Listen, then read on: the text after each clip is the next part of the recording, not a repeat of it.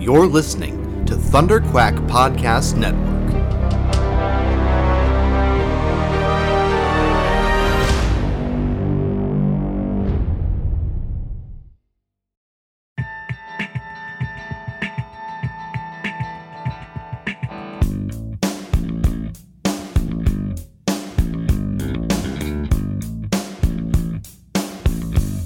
You're listening to the Pullbox Podcast, the international graphic novel book club.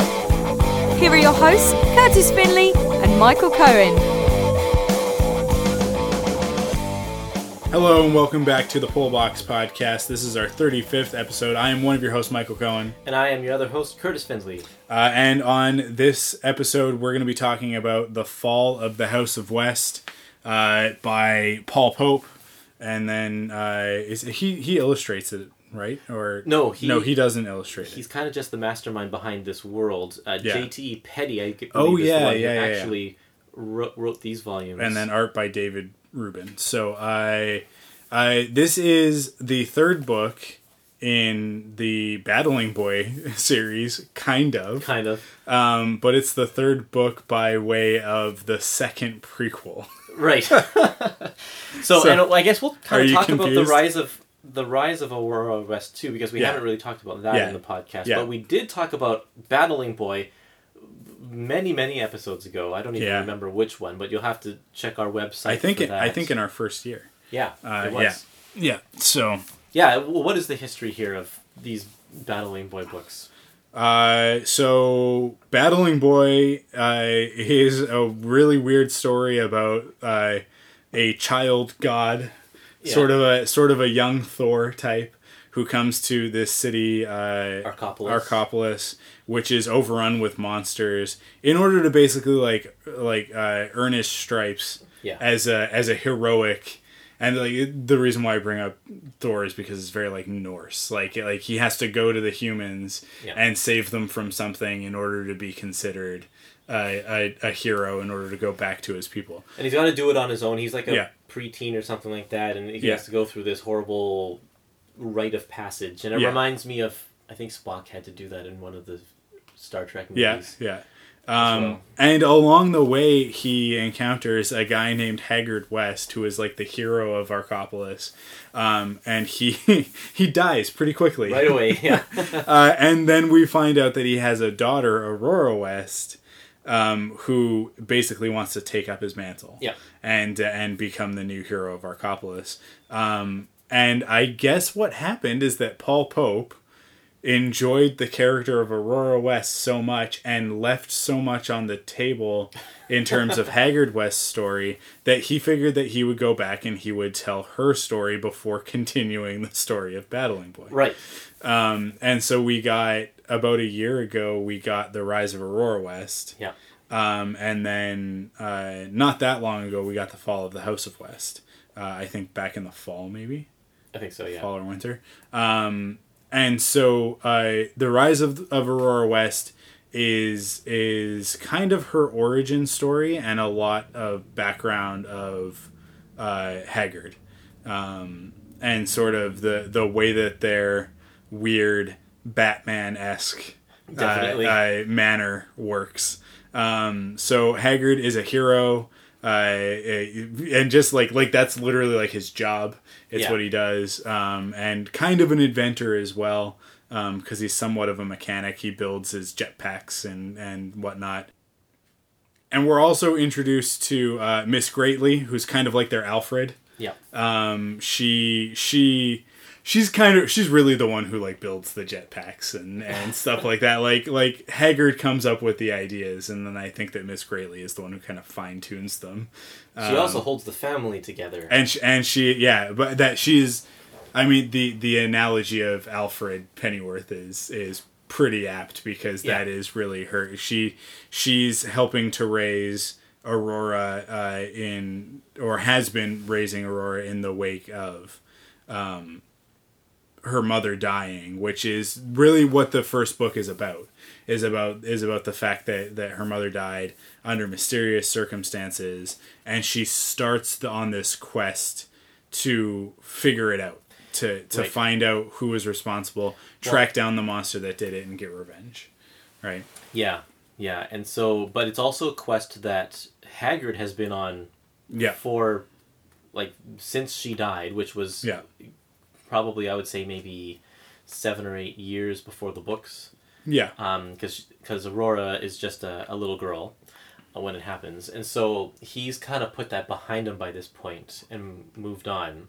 Yeah. Because it's an unsolved mystery. There's just no way of figuring it out. But then Aurora stumbles on, I guess, some files or something that kind of piques her interest and starts putting the clues together and sort of figures out this mystery. And then she sort of takes it upon herself to solve, to find the killer, to find her mom's killer. Yeah. That's kind of the quest for both of these volumes.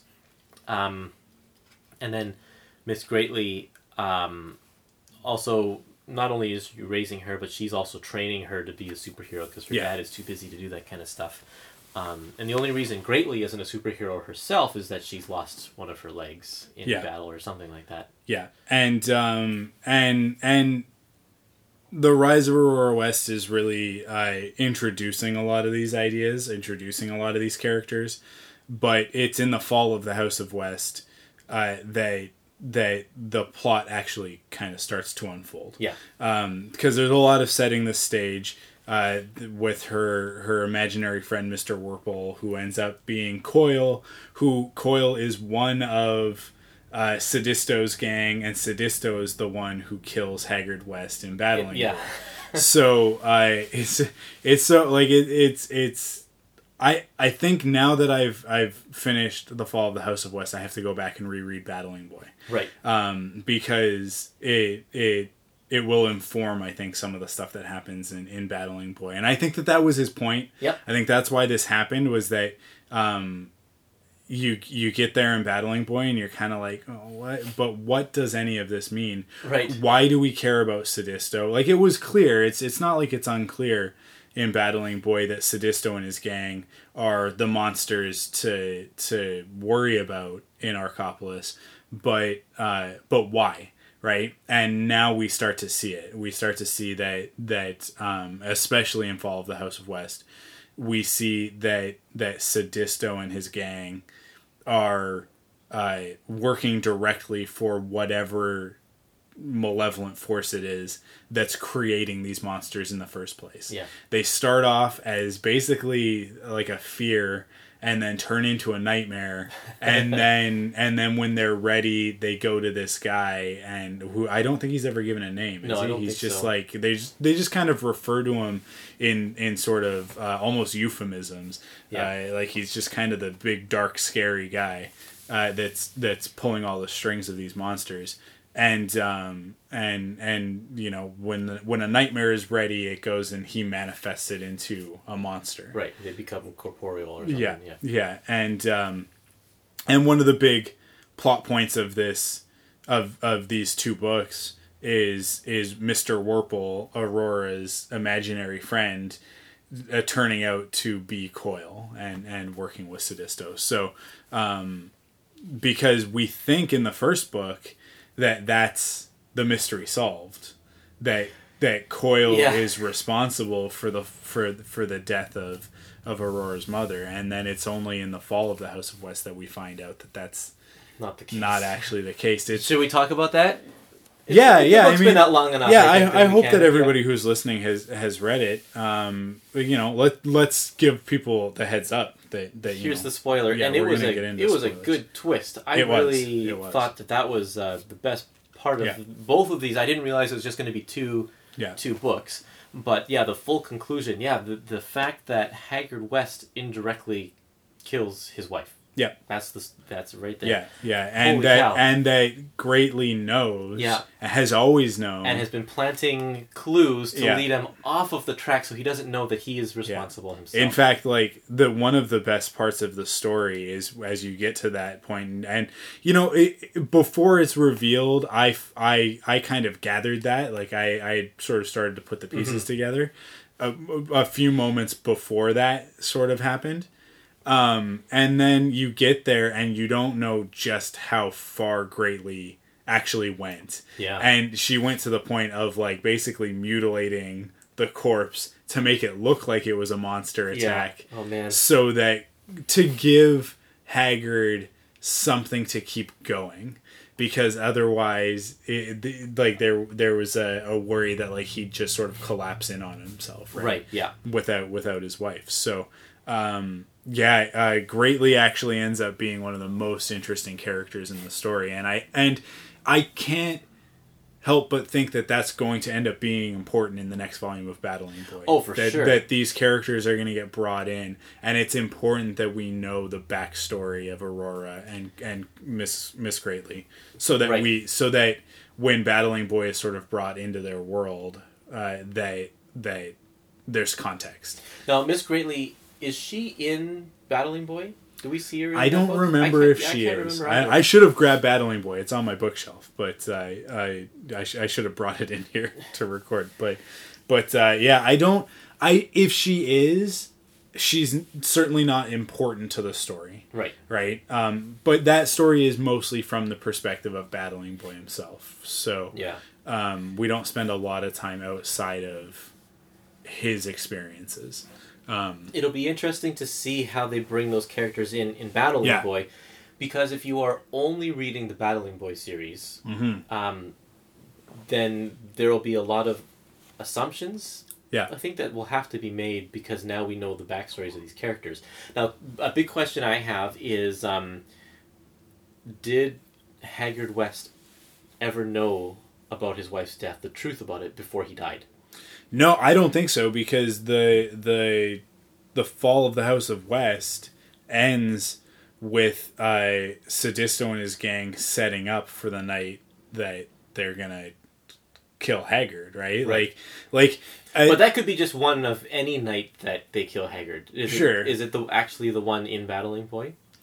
I felt that was sort of the implication is that they build this cannon. In fact, the cannon that kills him, I think, if I'm following the story correctly, is based off of the design of the cannon that accidentally kills his wife. Oh, okay. That it's the same plasma cannon. It's not physically the same cannon because Coyle, when he's Mr. Werple, sees the plans in the West. Sort of in their the West Cave. Yeah, the West Cave, in their mansion, in their garage. Yeah. As Haggard and Miss Greatly are building this thing.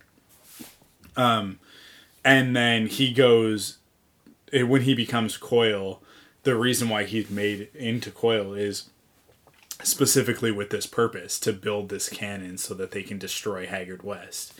And he does, and that all throughout the fall of the House of West, the reason why he's not out with the rest of the gang is because he's building the cannon. Right. And then at the end of the book, or towards the end of the book, they've built the cannon and they want to use it, but their plan's not quite right. And Haggard, they think it's so big that they can't aim it. They have to point it in one place and have Haggard fly into the path of the beam. And for whatever reasons, it's the power lines or whatever, but he ends up having to divert around, come from a different angle, and they don't manage to hit him. Yeah. So they learn from that, and they actually use the power lines to their advantage. And if I'm remembering correctly, that is actually part of Battling Boy, is that he sort of goes around them and then is right in the line of fire. And okay, I'm gonna have to go back and read that again. See, that's why I said I need to go back and I need to because that's great. That's great setting things up. Then that's a good visionary. Do you want to talk? Let's talk about the art a little bit, because you mentioned in our previous episode, when we were talking about Nameless City, that you thought there was a little bit of a difficulty in some of the action. I think with especially the second book, The Fall of the House of West, it's very sketchy, and it's a very sort of haphazard style, which I really like. It's on purpose too. Yeah, it's definitely intentional, but it does at times make the action a little bit difficult to follow. But it's sort of because it is haphazard and that's the style, it's played as broad strokes. Yeah. And for me, that's okay. Like, the action is all implied, and you have to sort of piece it together in your head. It's not direct.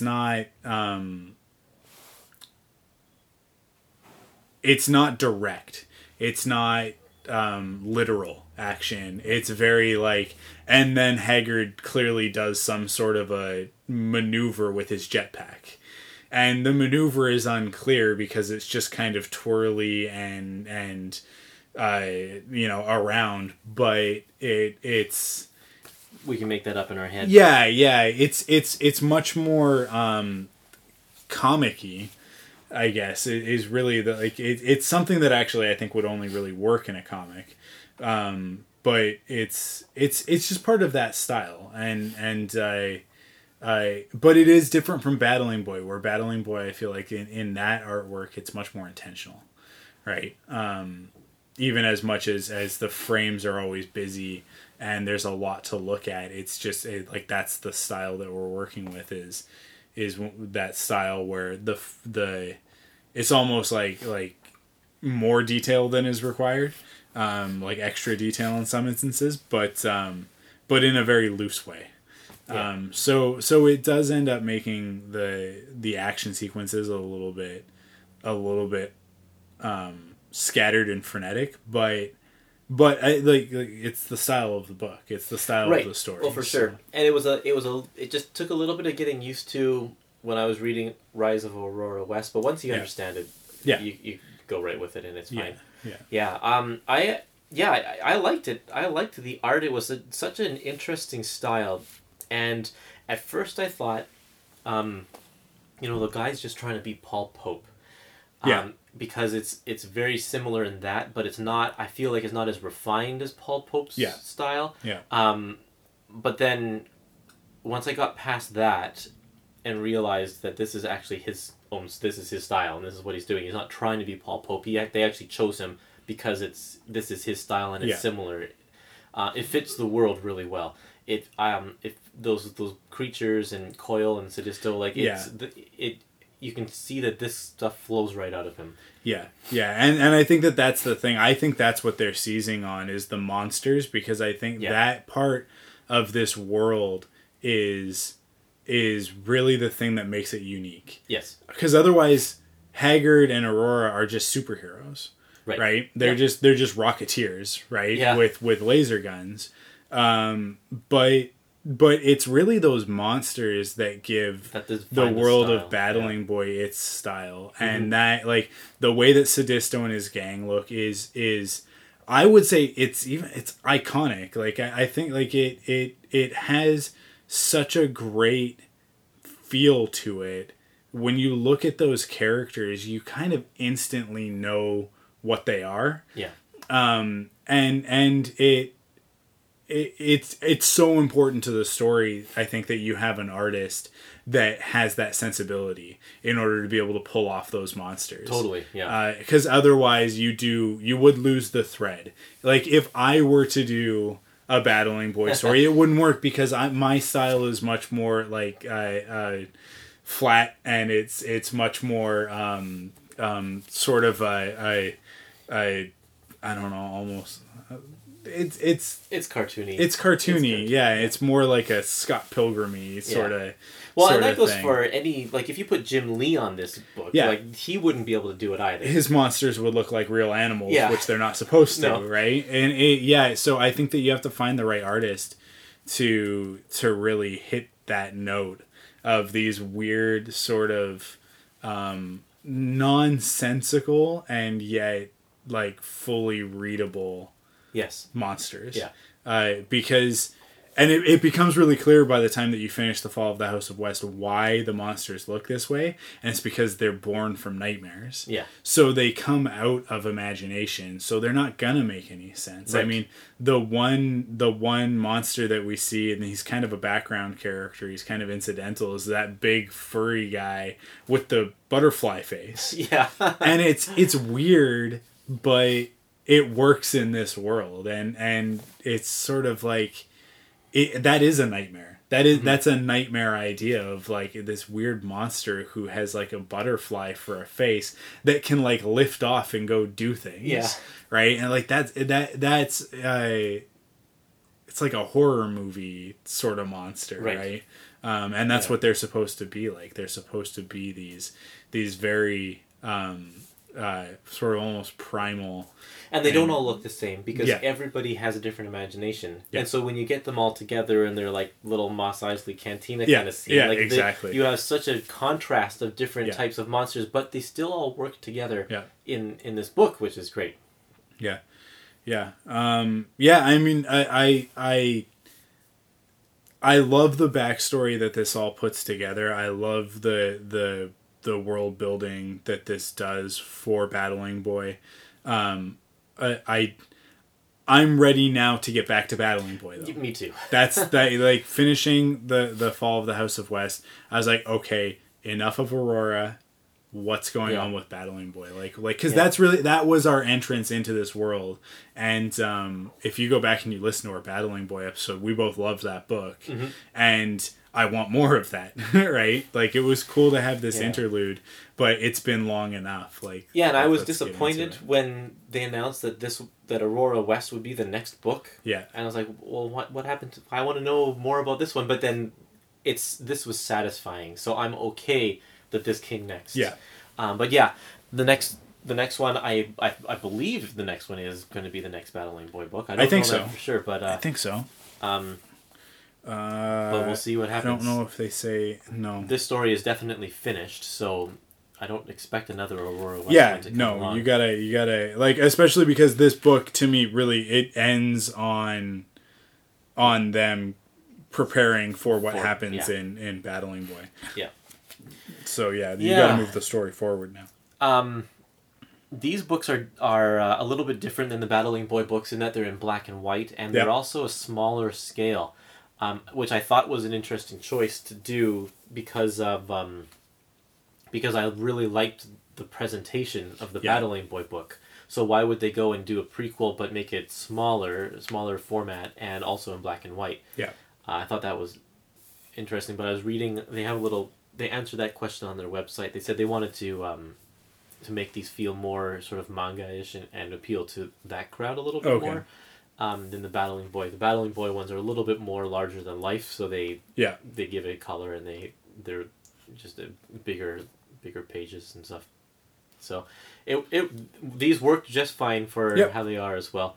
I actually think that they would have worked better bigger because there's a lot of stuff crammed into the panels. There is, yeah. So I would have appreciated it to just look a little bit bigger. I think it would have given the images a little bit more breathing space. But they're okay. They work well for what it is here. Yeah. Yeah, good. Cool. I mean, I think overall, like it is a great. It's a great story when you put the two books together. I don't think really either book is enough on its own, but together they do tell a great story. So yeah, let's see them compiled into one big Aurora West omnibus or whatever, and a collected edition. Yeah, because that'll be good. Cool.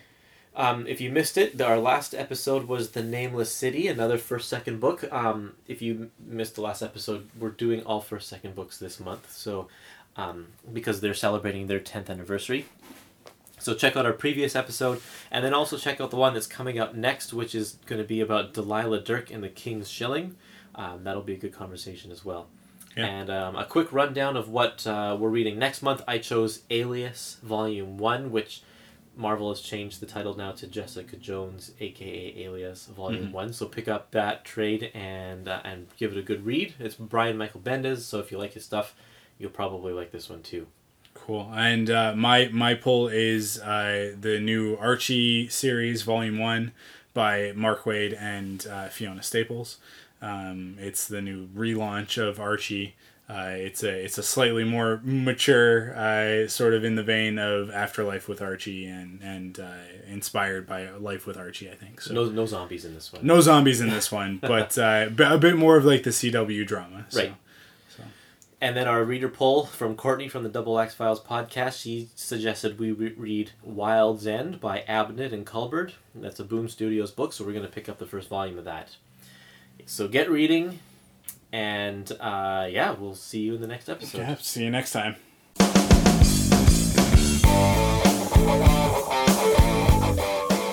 For more Pullbox Podcast episodes, you can check out pullboxpodcast.com to submit a reader poll. You can email thepullboxpodcast@gmail.com. You can also find us at Twitter and on Instagram at pullboxpodcast.